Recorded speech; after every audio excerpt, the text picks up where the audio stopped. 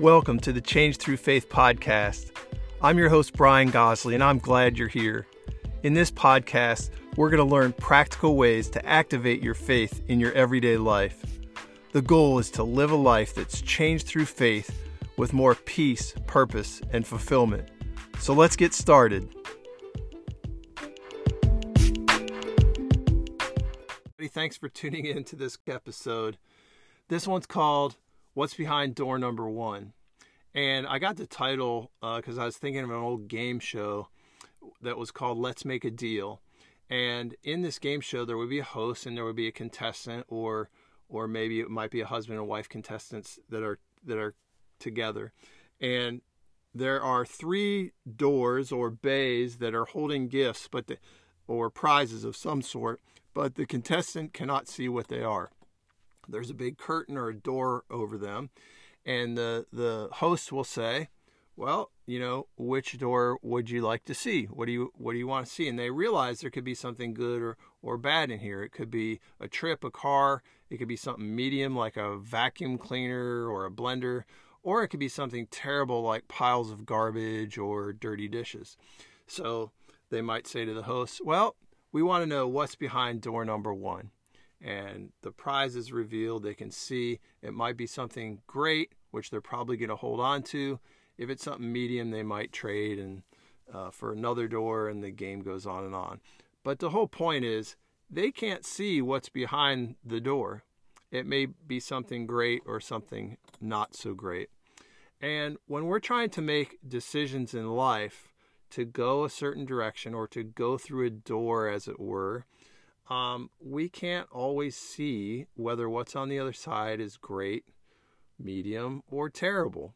And hopefully we're involving God in these decisions. So it could be an obvious decision like what job, you have a job opportunity to go to and decide whether to take it or not, or pursue. You might have a move coming up that you're trying to consider. Maybe you're needing to share a living space with some new roommates at a college, or maybe you're trying to decide, you're a parent, you're trying to decide a course of action with your kids, and so on and so forth. I think as Christians who are interested in following God's path for our life, and not only that, but in really laying down our life for what God wants for us, we seek Him in these moments, hopefully, and we pray, God, would you please show me the path to take, what you want me to do? And hopefully God makes it real obvious by closing a door tight and locking it, or opening a door wide. And we've all heard or said, hey, when God closes one door, He'll open another. And I believe there's a lot of truth to that. But I also believe there's more levels to it than just a closed locked door or a wide open door where we can see God on the other side and all the goodness that awaits us potentially. And this came to me a few years ago when I was working in a small office building. And the image I had, I was looking across at this white door into another room, and I was imagining all the different scenarios. Like, I was realizing it's not just one or the other. It could be in between. So here are some scenarios to just imagine and consider. One scenario is you suspect God is in the room, or even God's in the room. You go up to the room, the door is locked, you knock, and nothing happens. You're obviously then supposed to go in another direction, like you don't hear God, He doesn't open the door. Another scenario, second scenario would be you go up to the door, it's locked, you knock, but God's the one that kind of holds the key, and He opens the door and invites you in.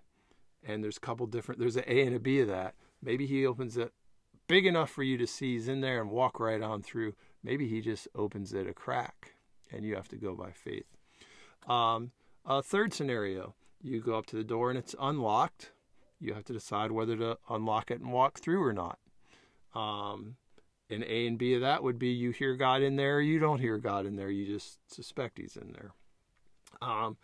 Another scenario would be the door's cracked a little bit and you see light, and maybe you even see just a little glimpse of God in there. But you have to be the one to push the door open and walk through, and there's God waiting for you. And then finally, the one I think we all want is the doors flung wide open. God's on the other side smiling. You can see him from across the room. It's obvious you're supposed to go in there. And to make it even more fun and obvious, let's say God is not only smiling and motioning you in, but he has those big orange flashlights that the airport runway workers have guiding you in. Like, I've been praying lately for a situation in my life for God to make it so obvious which way to go that he is in there with the flung wide open door with the airport orange flashlights telling me to go this way. But it's not always like that. Sometimes it's just the door is cracked a little bit, or sometimes we have to knock so God can open it. So there's all kinds of scenarios. I hope this imagery has been helpful to you in some way. And most importantly, I hope that you involve God in all the decisions in your life and in all aspects of your life, because he wants to be involved. He wants to guide you. He has a plan and purpose for you, and that plan and purpose will always involve you getting to know him better, growing closer to him, and loving God and others. Thanks for listening. Have a great day.